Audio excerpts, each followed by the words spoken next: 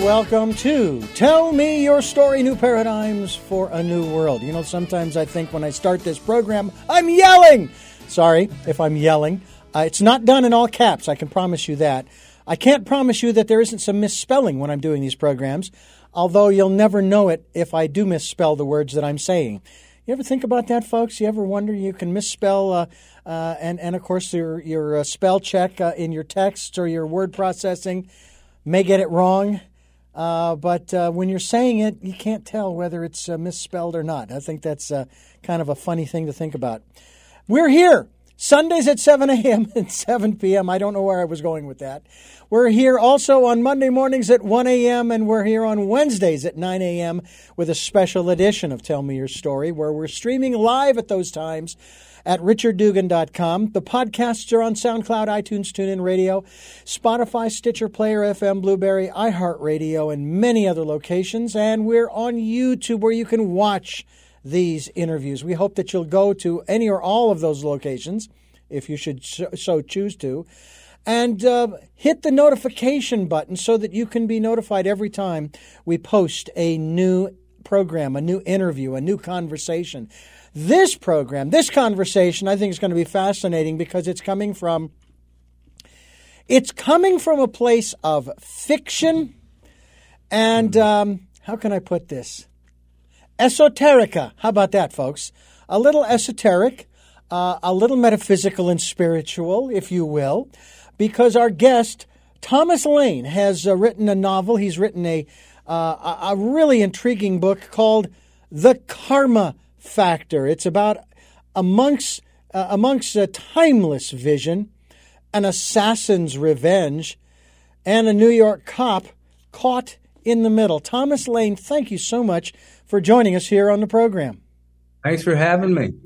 This is interesting. I love mystery novels. I happen to be currently narrating another gentleman's 6-book series that has sort of a golf theme in it. Yours has a karma theme in this particular adventure, this thriller, if you will, that, as we sort of alluded to before we started here, is somewhat misunderstood in the West. I mean, yes, we've had people come from other parts of the world to talk about it, but we've also had, if you can, again, I'm not sure, as far as I know, he was an American, who has alluded to it in his own words. For every action, there is an equal and opposite reaction, which is karma, right? It's just worded differently. Yeah, well, it's a mysterious concept, and again, I stress that this is fiction when I'm writing here. Right. But I've had to do a lot of thinking because it's not a story that has karma involved. It's a story about karma itself, how it functions and what's going on. And like you, I love noir. I love TCM movies. I love old fiction. I love adventure stories. And so I tried to put it, for me, spirituality is part of life. It's not just the heavens above and the various things. It can be, but it's also nitty gritty. It's right down in there in the hard stuff of life.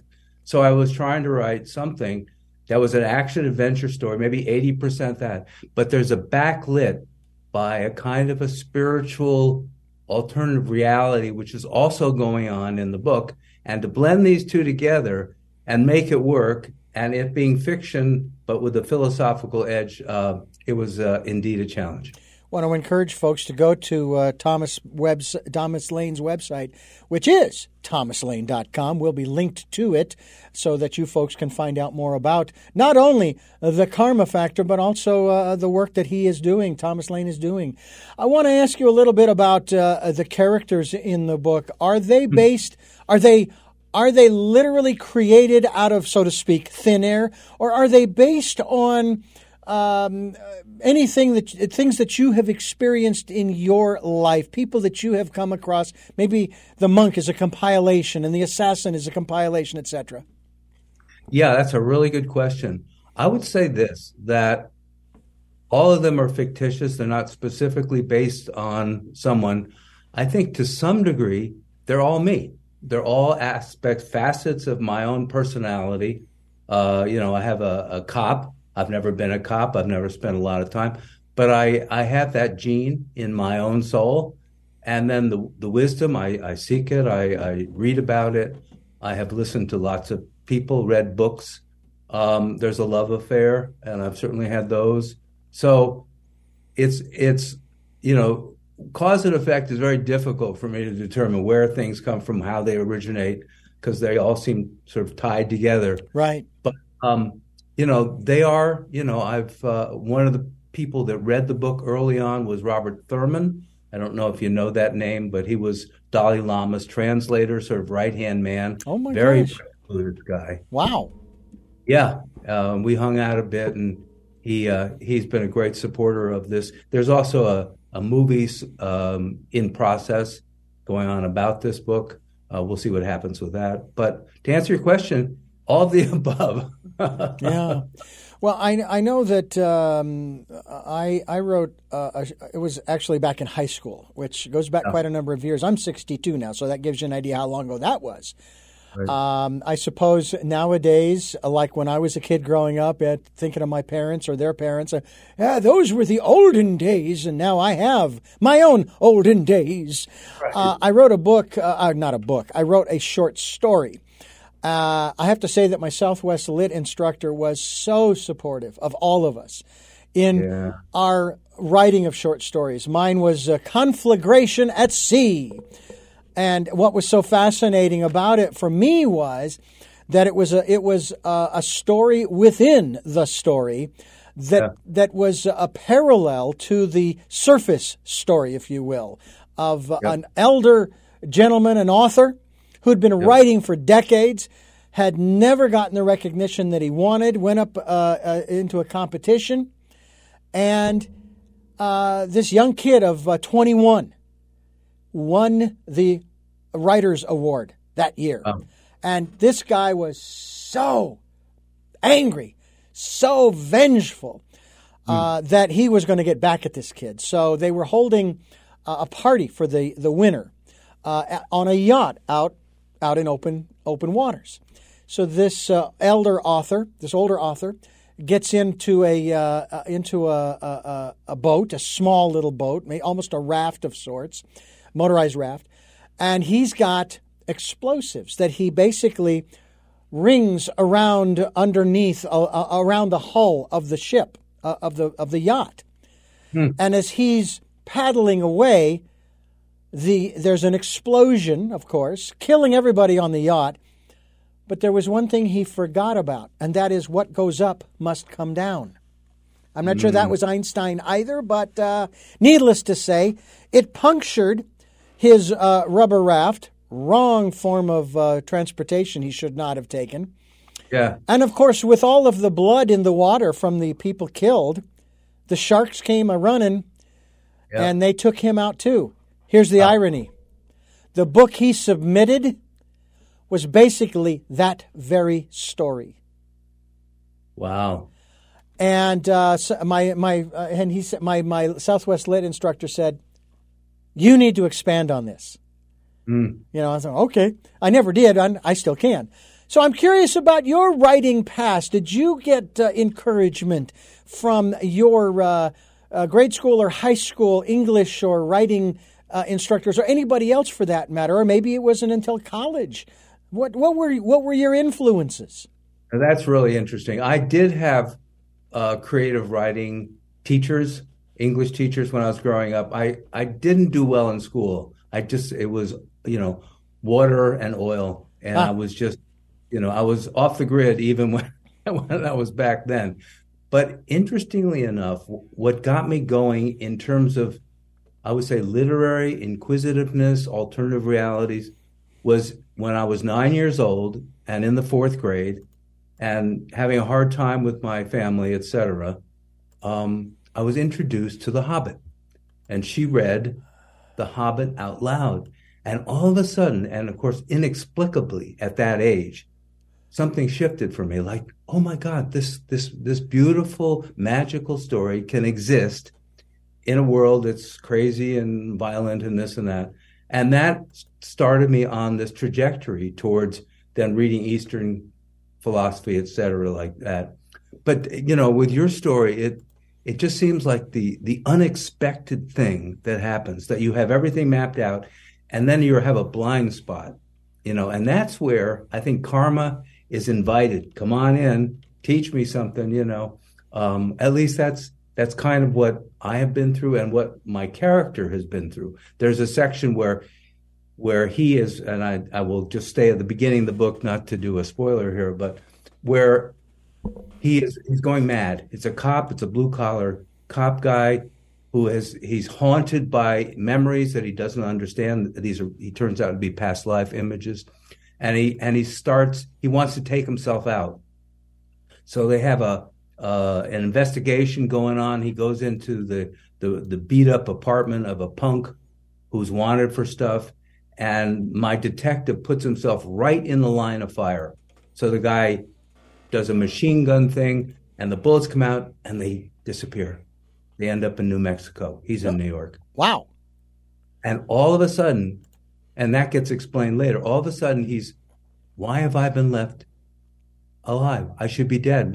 Why have I been given this reprieve? And that launches him. That's the McKay. I don't know if you've read Robert McKay's book on story, but that's the inciting incident that launches him into this whole thing of why did I get saved? Yeah. I like to use the word catalyst. That's the catalyst. Yeah. It is fascinating, the stories that come out of people sometimes.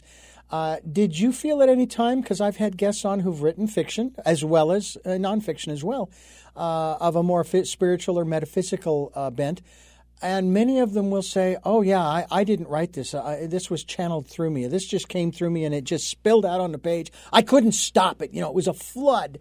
I'm curious if this particular story, or if you had those kinds of awarenesses that it felt right, and these words just feel right, and so on and so forth. Absolutely. I've written another book a long time ago called The Artist Manifesto, and it was a book about activism as an artist, the importance of the arts.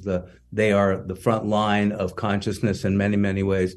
And I interviewed a whole bunch of artists, and what they were saying is exactly what you just said, is that, and I have it too, is that suddenly the words came. They don't know where it came from.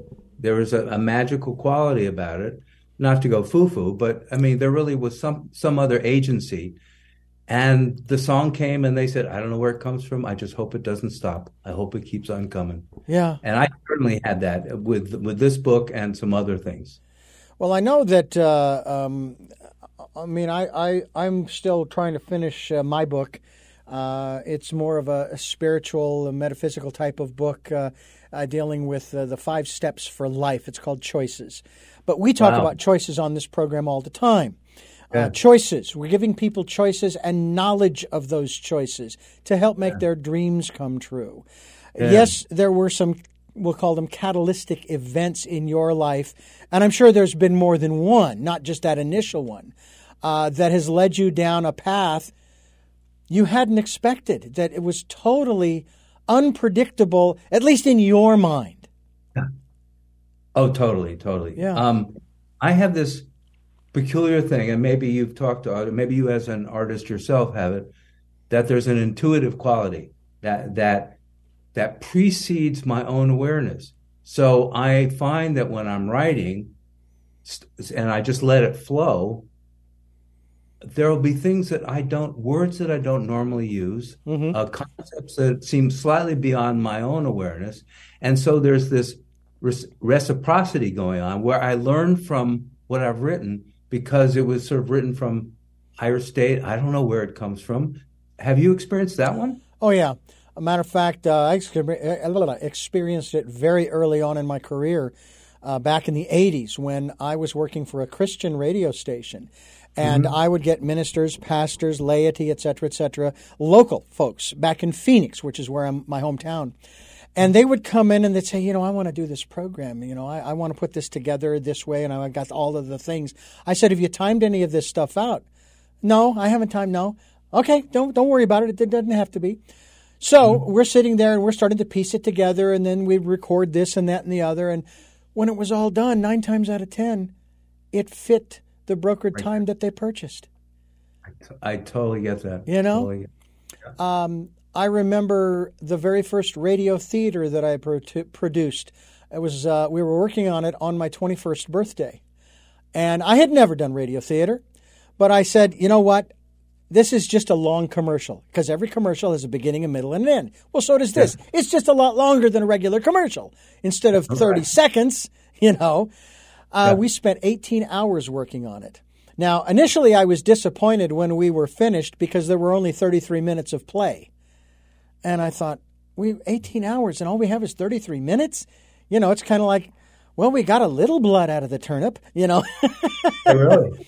But it was fun. It was absolutely a joy. And I have always loved doing those kinds of things where you have a certain structure in process, but you don't have an end goal to achieve in a specific way. You let it become what it is going to become.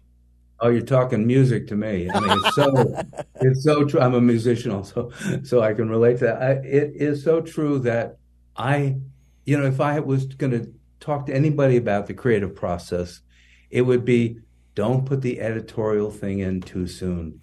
Don't structure it. You will step on your own foot if you start outlining whatever before you've let the spirit speak. Yeah. After it's down, after it's out, and then you'll come to a place where you have to outline, where you have to foreshadow this with this and this. At least this is true for me. But you don't want to put it in, I'm going to write a book that ends here. Maybe you can do that. I don't. Yeah. I let it tell me what it's about. Right. Now, when you've done that, though, you could have 1,000 pages, which means when you send it to the publicist, they're going to do some editing, and they're going to shorten it up. I put the outline in way before it goes down. Sure. Yeah. But it still needs editing. Yeah. Sure. And there are certain books that, I remember the book Stranger in a Strange Land. Oh, yeah. And I still have a hard copy of it, right? Real thick thing, right? And I tried reading it. Well, finally, Audible had it come out. So I got it and I listened to it and I loved the story. It was and the narrator did fabulous on the different voices. Oh, it was fabulous. And I learned from a lot of these folks with my narrating. And the only thing I didn't like about it was the ending. I'm thinking, no, you can't do that. And then of course I'm thinking, no, they have to end it that way. He couldn't have ended it any other way than the way that it ended. And I'm not going to give the spoiler alert. You're going to have to read the book, folks. Not that I get any kickbacks from the publisher, right. but it's one of those things where when you're creating, you just have to create. I was writing a song. And I had a facilitator, someone who was assisting me in this. She was a musician. She's also a songwriter. And this song was being written as a process of my own therapy. And she has this program where she teaches people how to write their song. And your song could be different from one point in your life to another. Well, in this case, it had to do with me taking care of me.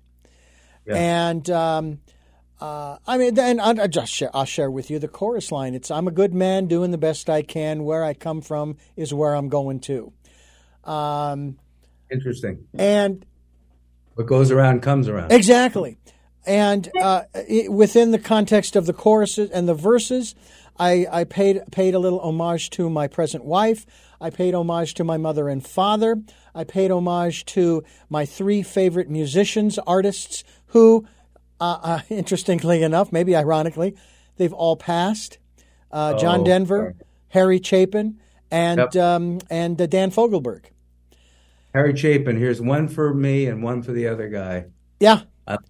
That is so beautiful. Some of the words in his song, in all of these gentlemen's songs are as profound today as they were when they wrote and sang these songs.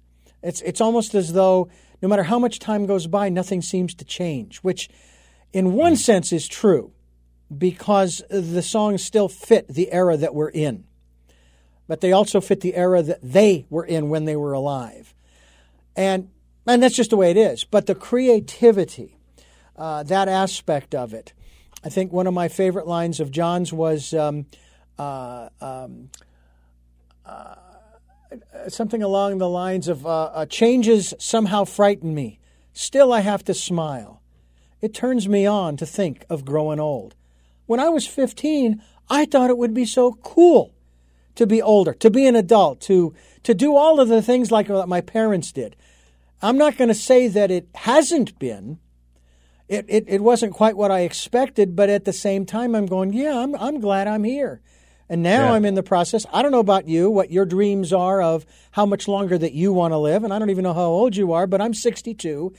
And I've told people that I'm going to outlive my great-grandmother on my mother's side, who passed away at 100.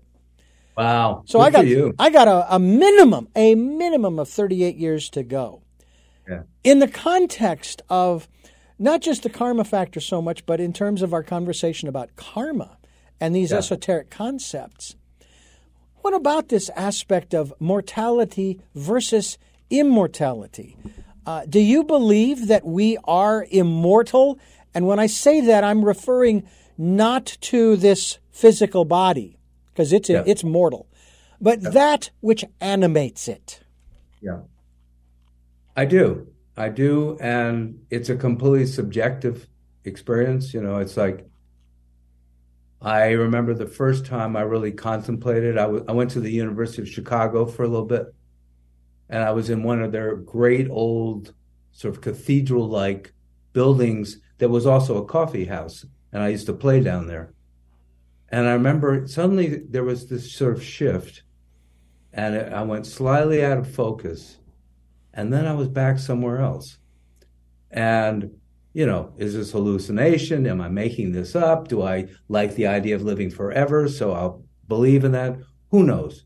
But I do have the sense, because a lifetime is so short, so very short, that in terms of a learning curve as a soul, as a human being, I feel like I'm just getting started in so many ways. And that, for instance, what you were talking about experiences back long ago and then where we are here with those same kind of experiences, love and light, back when I was a kid, it's still love and light. It's just matured. It's just, I understand love and light means, forgiving someone or forgiving myself or something very basic, very simple, but it's not just this highfalutin concept that sort of takes over everything. It's again being grounded. And back to your question, I just have a bunch of personal experiences that lead me to believe that I will be returning or not. I don't know how that one works, but that there is something eternal somewhere buried in this flesh of mine for me to experience and use as a North Star. We're talking with Thomas Lane. He has a book that is available for you to get a copy of. Certainly, it's through a lot of the usual outlets of Amazon and so forth. You can also go through his website, which is thomaslane.com. Will be linked to his website as well, so that you can find out more about him and the work that he does as we continue here on Tell Me Your Story. I'm Richard Dugan, your host, and it is really a pleasure to have Thomas Lane with us. He is also a musician. What do you play? Guitar. I was ever since, probably 12, 13, 14, I picked up the guitar, and it was all about the singer-songwriter model. And I used to go into Greenwich Village, and with my guitar, I wandered around collecting songs wherever I went. I got a publishing deal. I went to the Brill Building. This was a while back. That was where sort of rock and roll originated, the Tin Pan Alley of Carole King and Bobby Darin, those songwriters, and they would just have pianos and people would play and listen. And I got a publishing deal, and I thought, this is going to be fun and easy. And here I am, 15. Tough. I was dead wrong about how difficult it was to get into, the commercial aspect of being a professional singer-songwriter. So I have, through the years, I write songs. I have a CD. I have a stage name called Tracker, Trakker. I have a website on that. And the CD is called Hotel Earth. And I haven't been pushing it, and I bring it up on the side because I'm really interested in getting the book going. But my first love was singer-songwriter. And what kind of songs do you to write? What kind of? Let me try that again. What kind of songs do you write? Blah, blah, blah. Well, being a writer and a poet and all that, lyrics are real important. I would say early Dylan and Leonard Cohen, those guys were for you, the John Denvers and whatever that. Somehow listening to them opened up spaces inside me and possibilities that I hadn't thought about. And so I take on a lot of progressive causes, everything from an ode to Martin Luther King to something called Underground Light, which is people who have a conscience right now, particularly to get on their whatever path they're on and heat it up a bit because it's an all hands on deck moment. It's, and then I'll have love songs. I get that's something about it. Mm-hmm. Yeah. Well, is there anything in particular that inspires you, or do you have any kind of a muse, if you will, that helps you to maybe come up with something? Because I know that, for example, when I listen to, and I listen to all kinds of different kinds of music. Right now it's country music. And one of the things I like about the station, and I'm actually listening to a local radio station, country station, the thing I like about it is that you can listen for a week to 10 days, and yes, you're going to hear one or two or three songs played over and over again, but you're also going to hear new stuff inserted on a daily or semi-daily fashion, as opposed to when I was a kid growing up, you didn't get that. You heard the same same rotation all the time. Yeah. Yeah. So what about you in terms of coming up with these songs? Do you have any kind of deadlines, or do you just let it come out when it comes out? Well, I have worked in phases. Right now it's all about the karma factor and doing these. These are my first times out. I'm a new kid on the block. And getting a website together and all the promotional, all this stuff, which is, I never have pushed. I have been writing stuff. I've been off grid for a long time, just sort of accumulating books and movies and screenplays and music, and just without real thought of being a successful artist. It was just not in the playbook. Right. But what motivates me, man, is people with courage. I have a foundation with money from my grandparents that does work with the homeless and helps just fund other careers, environmental, whatever. And I'm so blown away with so many of these people that are risking life and limb sometimes and doing the hard work, the heart work, that kind of courage to be who you are. And you see it in a million different ways. More than one person or one thing, it's more like, I guess I'm event driven. When something happens that moves me, first I want to go to the guitar, but right now I'm saying, okay, let me do the book first. I'll get to you later. So I have to put some of my muses on hold. But I think that's it. And just relationships and just things that are impactful for me bring out the songs. Are there things that you don't want to write about? Things that are, how do I put it? Well, there's this phrase, oh, that is so 1990s, or that's so 2000 or 2010. Something that is an old stereotype, unless you're writing about it in terms of the stereotype that is changing. That's a great question. I think part of the off-the-grid thing was that I don't track with it. I don't care about it. I don't compare myself to others. I write what's there. And I don't have a lot of significance about, oh, it's to this or to that. Does it work? Does it give me emotional impact? Do I feel authentic when I sing it? So I'm not, because I'm not sort of success motivated. I'm sort of free to just whatever comes out. And that's interesting that you would say that, not success motivated. And I would probably put that in maybe a different context and say that your definition of success is different than the traditional model of success. That's brilliant. So, right. To that end, would you say that your success is in how it makes you feel, that it makes you happy? It's not always happy because I write sad stuff. Sure. It makes me feel authentic. It makes me feel that I have that each song or each book or each poem or anything that I write has a certain kind of potential, and that I've been willing to take the plunge. Try this, because I go through later. I just rewrite. And when I come back to it, the lyrics usually, I call it moving. There's something, the words are still moving. They're not settled yet. So I go through it again, whenever, and then it seems great. And then I go away, come back.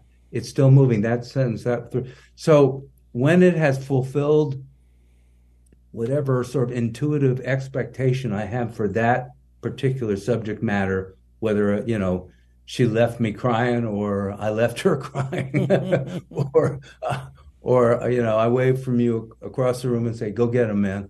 Whatever it is, it has a potential. And if I am really honest about that, working it, that's what I consider success. There's an inevitability about this piece of art, and that I have really worked hard to get to that place. Yeah. I had an interview just recently with a philanthropist, and we were talking about certainly prosperity, abundance, and money. And I said, yeah, it would be great if I had a lot of zeros before the decimal point, to the left of the decimal point. That would be fabulous. But I know good and well that that is not what would make me happy. I'd feel a little bit more secure knowing that it was there, but that isn't what would make me really happy. Because I would want to help other people with that abundance, if you will.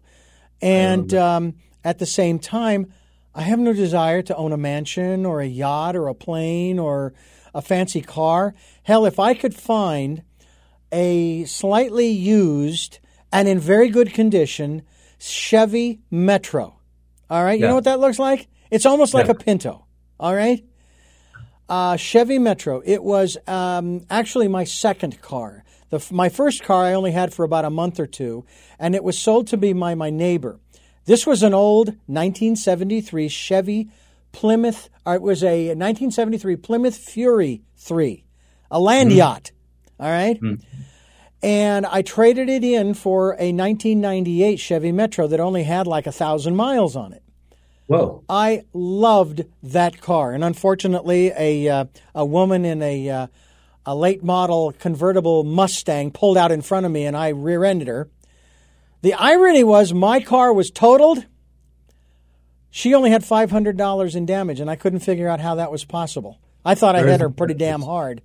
What really frustrated me was the fact that she pulled out in front of me, but I, of course, got blamed for the accident. Anyway, I loved that little car. If I could get one of those, even though I own a truck right now, I could carry the Metro in the back bed of the truck. I loved that little car. It was a wonderful little thing. I'm happy with the things that I have. I'm happy with where I'm at. How about you? Are you content, at peace with, or are there still things that every once in a while come up in your mind going, boy, tell you what, it sure would make my life easier if I had, that kind of thing. Or big time. And I wanted back to that thing about making money versus it can get set up as artistic integrity, and those two things collide. And I did a lot of interviews with artists, and that point in particular, it was like a great song,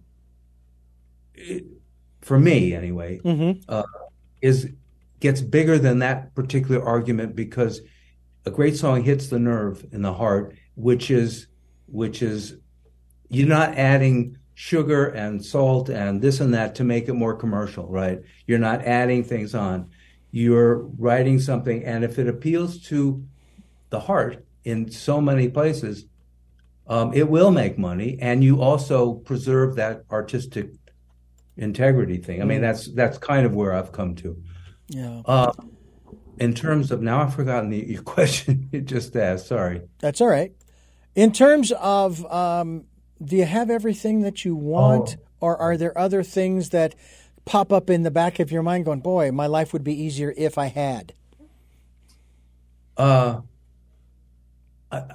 In some ways, I'm a really restless spirit. I'm always looking for new ideas, and, my muses keep feeding me stuff, and I have stuff stacked all over the place, and I'm wanting to get stuff out, which is why I'm here talking to you. I want that. I write art, I feel like art is communication that yearns to be experienced and yearns to be communicated. It doesn't just happily sit with me. Right. So this path that I started on recently and very late in life, just to get out and talk to people like you, tell them I've written a book, that's difficult for me. That's out of my comfort zone. So obviously I'm, and I have good days and bad days with it, but it's part of mastering something. And then I'm sure when I feel comfortable with this, there'll be something else and it's all in the name, for me, at least I frame it with, this is my growth. This is how I grow. And this gives me more capacity for joy, and maybe more capacity for sorrow as well. But this is growth, and so I'm good with me having good and bad days. Yeah. The Karma Factor is the title of Thomas Lane's book. We hope that you'll find out more about him by going to thomaslane.com. We will be linked to his website. As we continue here on Tell Me Your Story, I'm Richard Dugan, your host, and it is a great pleasure to have not only author but musician. What other adjectives can we use to describe Thomas Lane? Well, he's a nice person, I think. I get that right away. He has his flaws. I think my DNA is totally wired to the creative process, and that almost everything that comes in will want to find in it some kind of expression, whether it's a bad joke or a poem or a hug or something. I don't hold things in. I don't want to hold things in. They come sort of recycle through me. So there's that. I have been sort of off the grid, and I don't do a lot of social stuff. But I have a great affinity for, people in general, and I like to laugh and create a little mischief along the way. All right, let me ask you a question in regards to what you've just said. Off the grid, what does that mean for you? What is off the grid? Well, I stayed away from technology. I didn't get a smartphone till last year. I didn't have Wi-Fi. I don't know this whole world of technology. I don't have a lot of people that I work. I work because that's my joy. I create. I'm working on a book or a song or this or that, and I don't get out much. People says, "Oh, did you go to the study? Have you seen this movie?" No. And that leaves me alone with my own personal stuff, which gets expanded by, I do watch shows on TV and Netflix. But I was so caught up in trying to understand myself and create what I wanted to create without undue influence of what's happening now, what's hip, what's not hip, all that stuff. I'm just writing what's deeply upsetting or happy making or something to me. And then I just came to a place where I needed to come visit you Really, I had to talk to my new friend. So that's more stuff. Interesting, because I know that there are those who will define off the grid as quite literally disconnecting 100% from the modern world. Well, it was 100%, but it was pretty disconnecty. Yeah. Well, I'll tell you, it's really amazing how this process that we are going through called life, and the things that we are exposed to, shall we say, that there are times when we kind of flow with those things, and then there are other times when they are a detriment, if you will. They're an irritant. They create resistance in our lives, and it's like I just get out. I don't like drama. Yeah. I don't watch a lot of drama television or movies. I'm not a fan of horror movies, those kinds of things. Suspense thrillers, depending upon what it is, I will watch. For example, your book, should it be made into a movie, I would watch because of what I know about the book and the characters and the scenarios. I think it would be very interesting. I remember reading Dan Brown's books, Heaven and Hell, as well as The Da Vinci Code.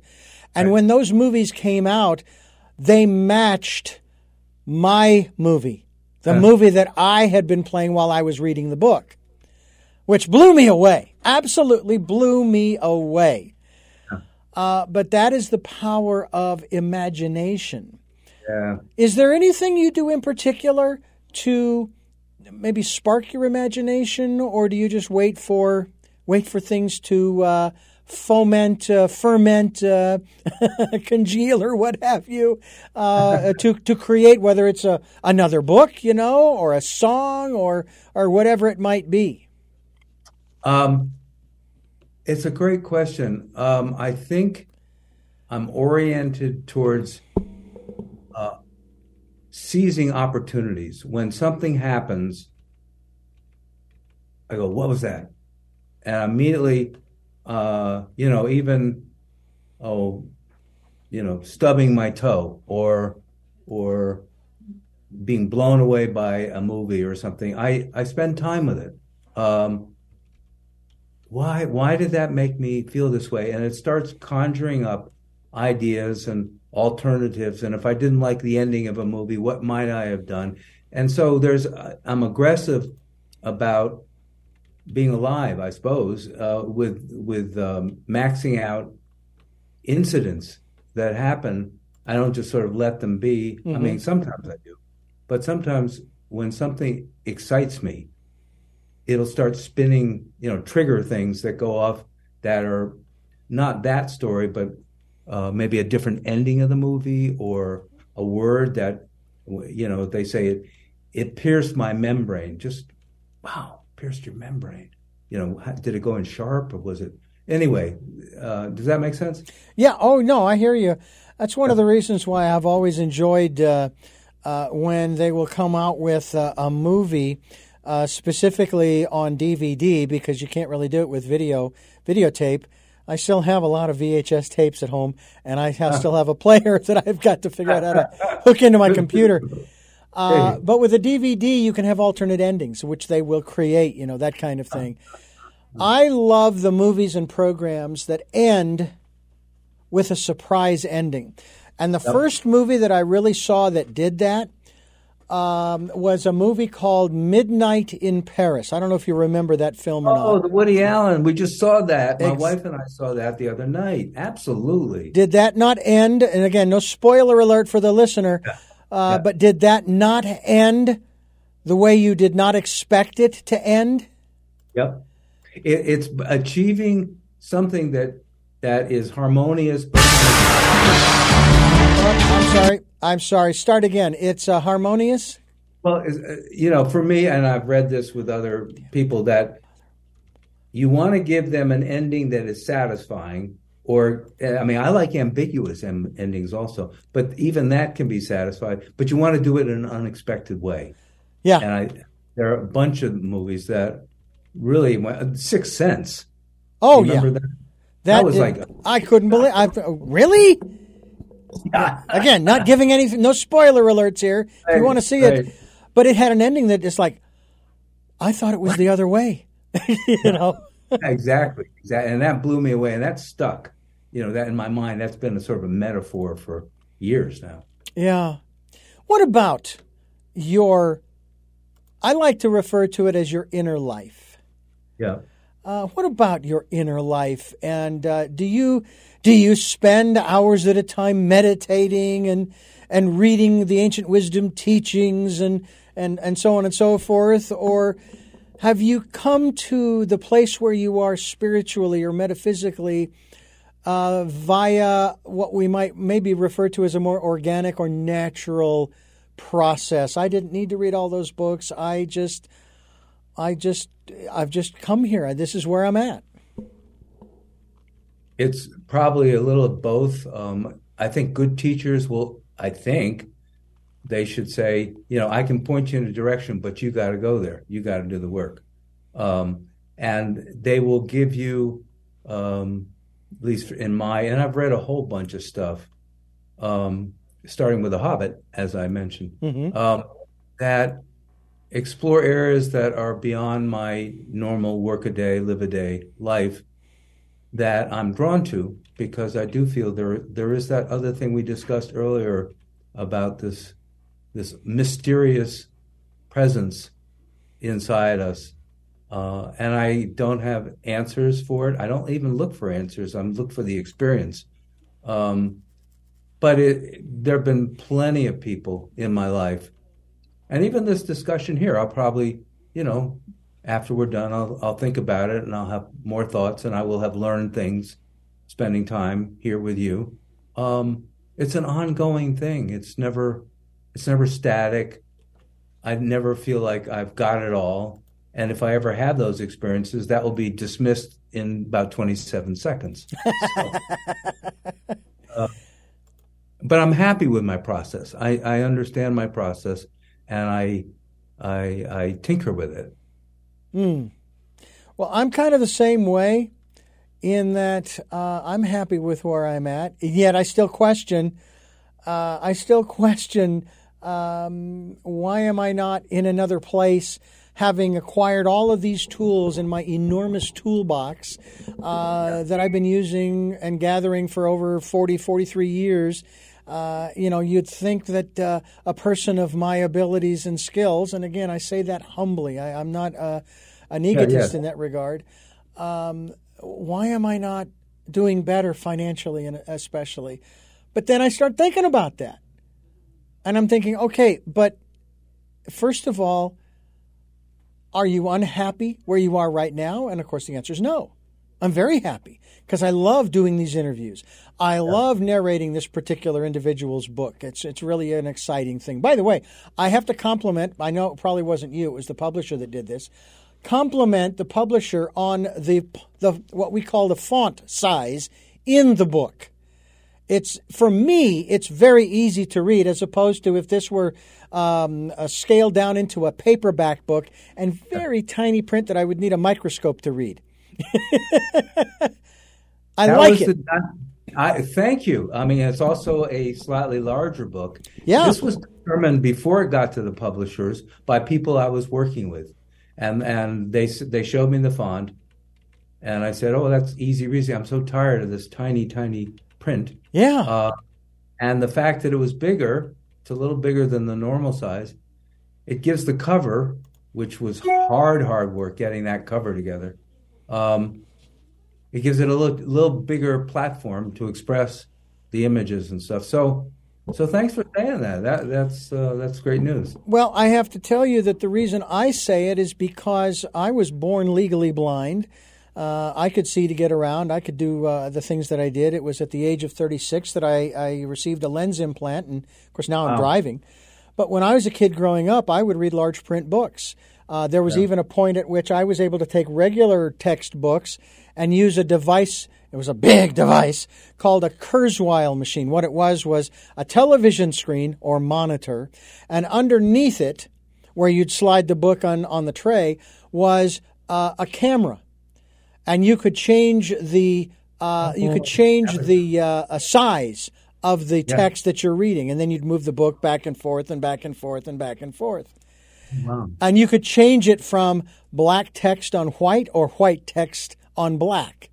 And I actually prefer, although I know that for the publishing company and so forth, it would be much more expensive to do white text on black pages. That would be very difficult. But Kindle allows you to do that too, which is very nice.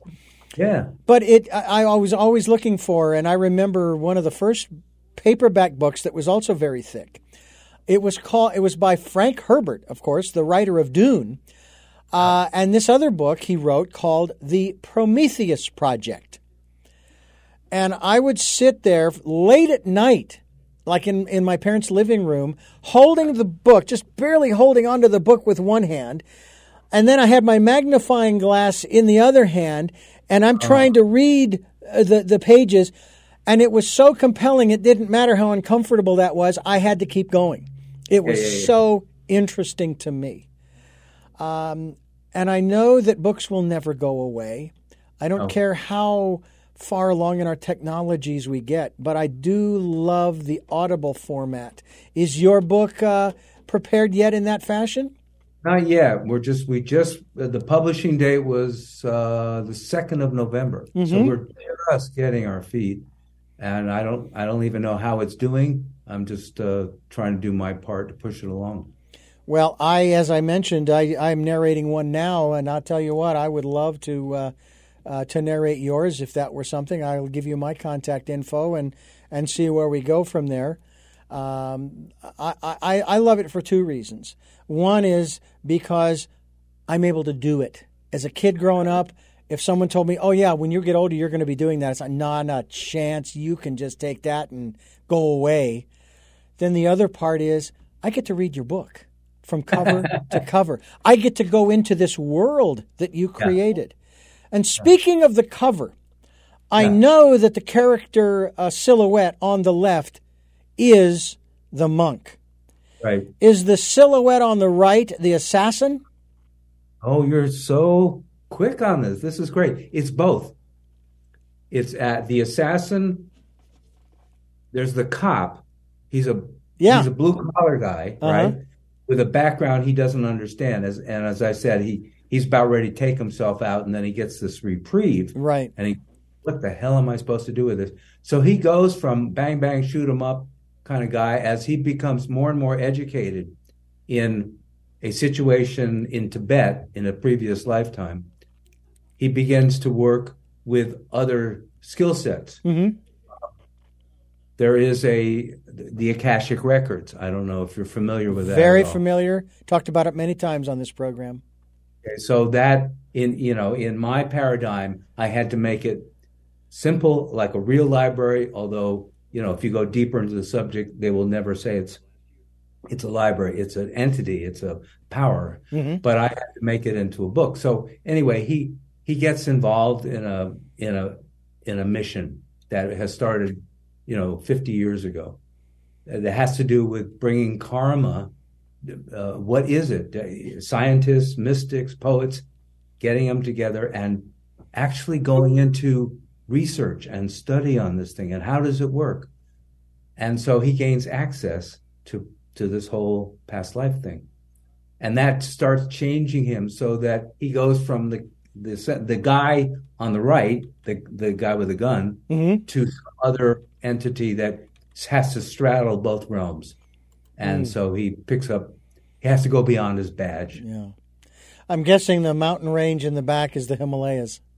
Correct. Yeah. It's always intrigued me, the covers of books and how they came up with the different ideas. And I am seeing something in the background on the right-hand side above the right side silhouette. Is that a bird? Yes. It is a bird. Yes. May I ask what kind of bird? I didn't talk to it, so he didn't tell me. I love it. Thomas Lane, my guest. The Karma Factor is the title of the book. Go to thomaslane.com. He'll have more information for you, and we will continue here on Tell Me Your Story. I'm Richard Dugan, your host, and Thomas Lane is my guest. And I want to, as I shift myself in my chair here to get a little more comfortable, I want to ask you about some of the other works, some of the other writings that you have done that people can get their hands on. Well, there is my album called Hotel Earth. It's on Spotify and other places. And my stage name is Tracker. Tracker was my band name years ago when I was playing out. And he's a character also in the book, interestingly enough. And he's wild and crazy, and he hears crosstalk between dimensions, and he's sassy, and he's rude, and he's wonderful. And I have a great fondness for him. So that's still playing. I have a poetry book, which isn't out at all. And I have a screenplay, which pursues, I'm a jock. I love sports. This is basketball in the years when the major corporations are ruling the planet. And it's sort of a little bit like rollerball, if you've ever seen that one yet. Oh, yeah. Except it's basketball. And it's got all kinds of things in there. There's what some of the players are doing to augment their skills is to secretly get a drug called fangs, which is RNA of animals, like a cobra or a great white shark, and they inject those things so they take on some of the qualities to enhance their sport. They can jump higher, they can run faster, they can be more violent. Anyway, it's I'm looking for someone to get interested in that. What else is out there? I have a children's book that hasn't made it out there. There's another book I wrote called The Artist Manifesto, which was based on surveys of artists about, this was during the time where corporations, and it's probably still true, were dominating the art scene. Lawyers and business people and the artists were getting really crushed in trying to get record deals. This was before the internet. And so I interviewed a bunch of them and came out with this book, which is, basically go team, stay with your friends. Don't organize, get in touch with each other. I had this idea of an International League of Artists. Anyway, it was very successful. I self-published. I sold every copy. You can find it on eBay. That's the problem. I don't have it out there. All this stuff. I have screenplays and treatments and all kinds of things that have never made it. The children's book called The Magic Pajamas. That doesn't have a publisher yet. But the Karma Factor's here. The Karma Factor is here. It's available. If you want it, you can go to Amazon. You can go to thomaslane.com. If they go through your website, any advantage of doing that as opposed to going straight to Amazon?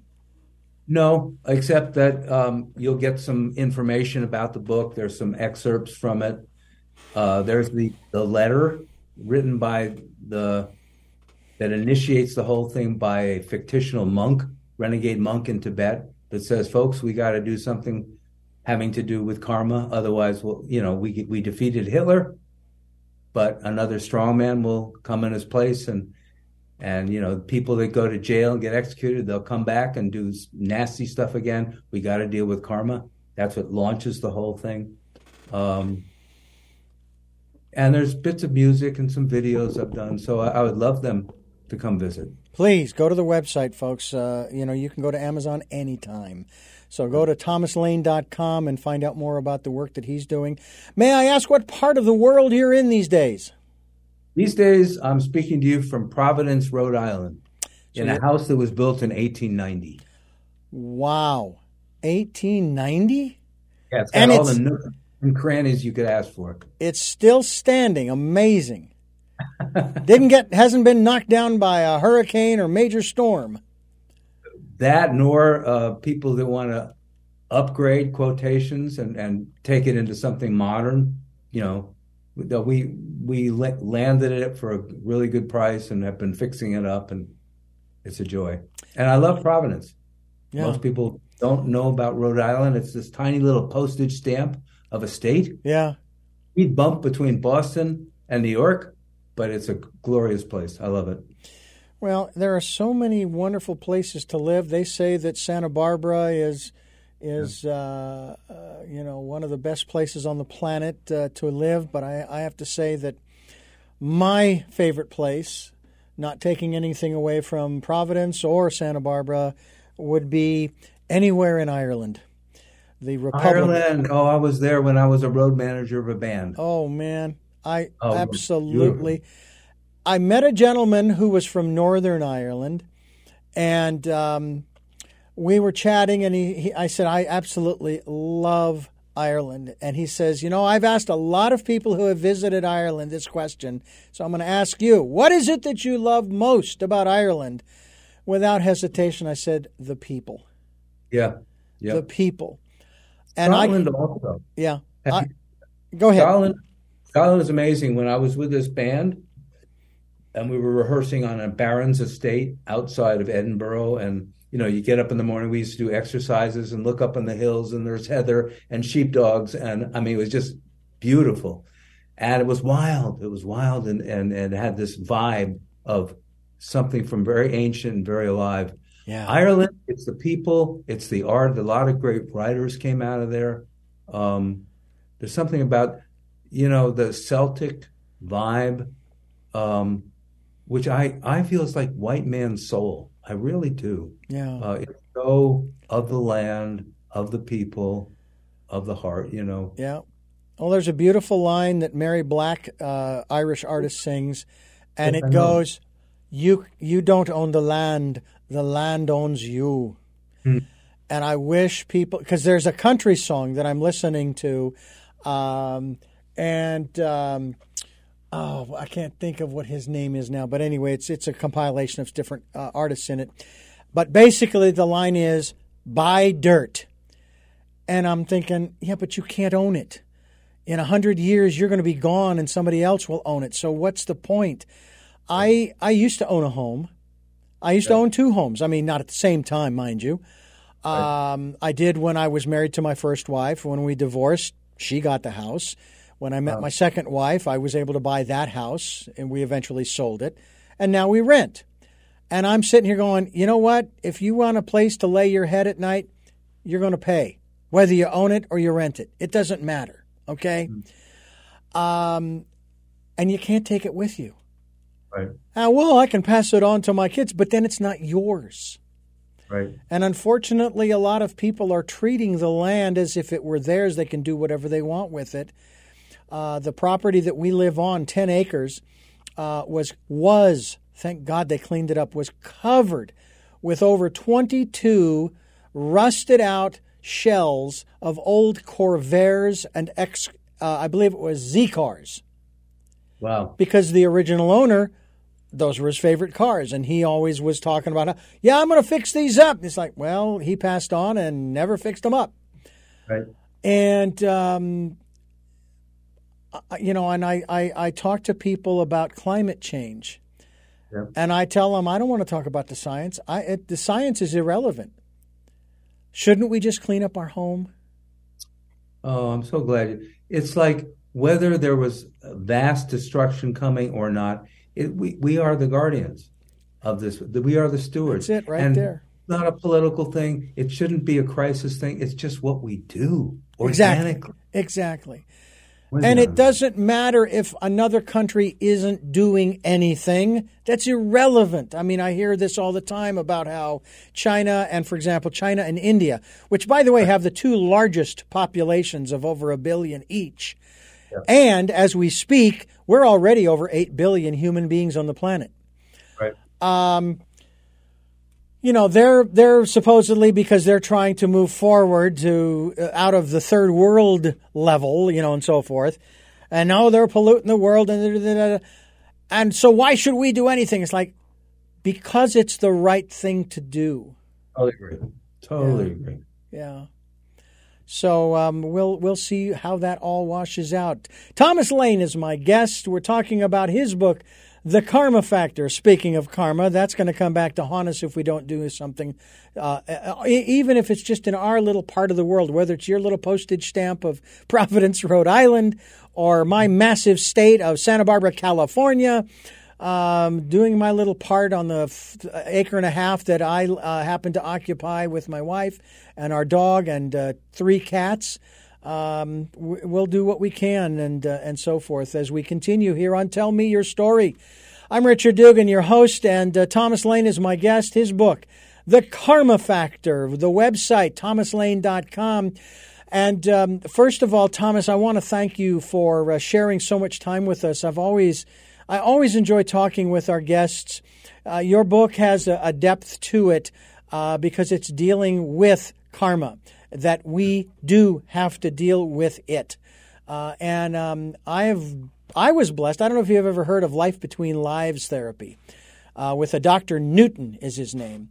Well, we have a practitioner here in Santa Barbara who took me through that hypnosis process. And to me, it was fascinating. I mean, it just blew me away. Anyway, I was a farmer back then in my life just before this one. Wow. And then I went into, I passed, and I went through the processes of little rest and relaxation because, I'd been through a hard life, so forth. Then it is reconnecting with my cluster, and that is those people who are part of my life. It's like the people of China today, they're probably not part of my cluster because I don't have any connection with them. It doesn't mean they're irrelevant. It's just I don't. You are part of my cluster because we have this connection now. Okay? Right. So we go through that process of sort of reacquainting. Hey, it's great to see you. How did it go? And so on and so forth. Then you do a life review, kind of like Meryl Streep and Albert Brooks, in that movie, Days Gone By, where they both die. And she is having the time of her life, eating anything she wants because she knows she's not going to gain any weight. Albert is freaking out because he doesn't want to deal with the review of his life because he's afraid that it is like a test, that he could fail, And it's like, no, they're just going over the parts of your life. That's all they're doing. It's just reviewing it and just seeing what you learned and what you didn't learn. Yeah.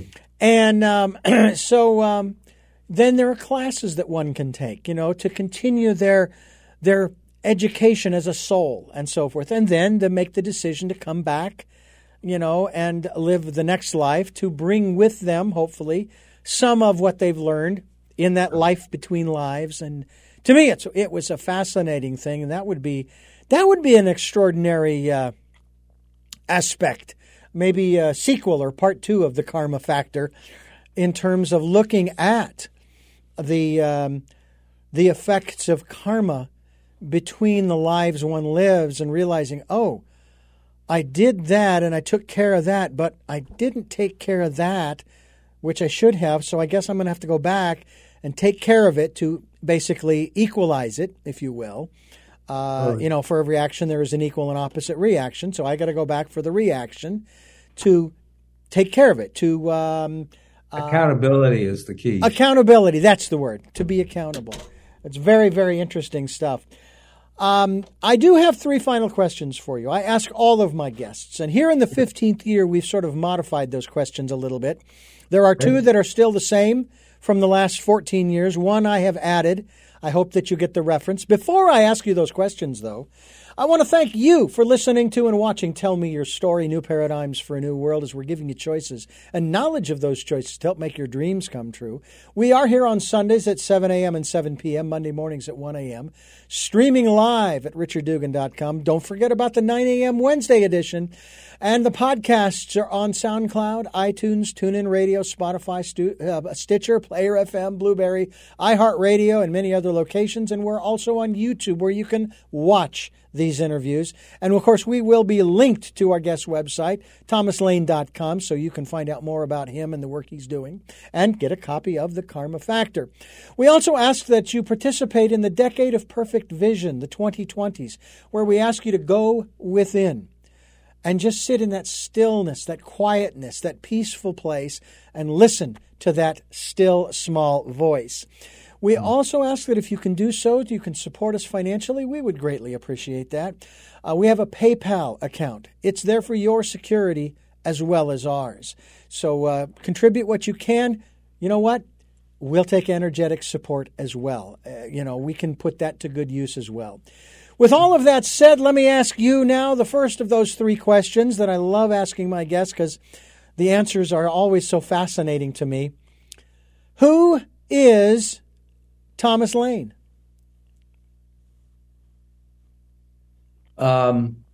Ultimately, for me, it's something mysterious. I am something mysterious that has qualities. I think ultimately I'm someone who wants to be a decent human being. Aside from all the bells and whistles and achievements and non-achievements, I would like to be helpful and contribute to the world. What is your life's purpose? Probably I'd give you almost the same answer. To be, I found that being self-realization and being fully realized as a human being, as a spirit, as an entity, as a mystery, whatever that entails, I think my job on this earth in terms of personal is to explore the possibilities and to reclaim, because I feel in some way I've given up aspects of myself and powers and awarenesses and intelligences, is to reclaim all of that so I can be more and more realized. Final question. What was your best day?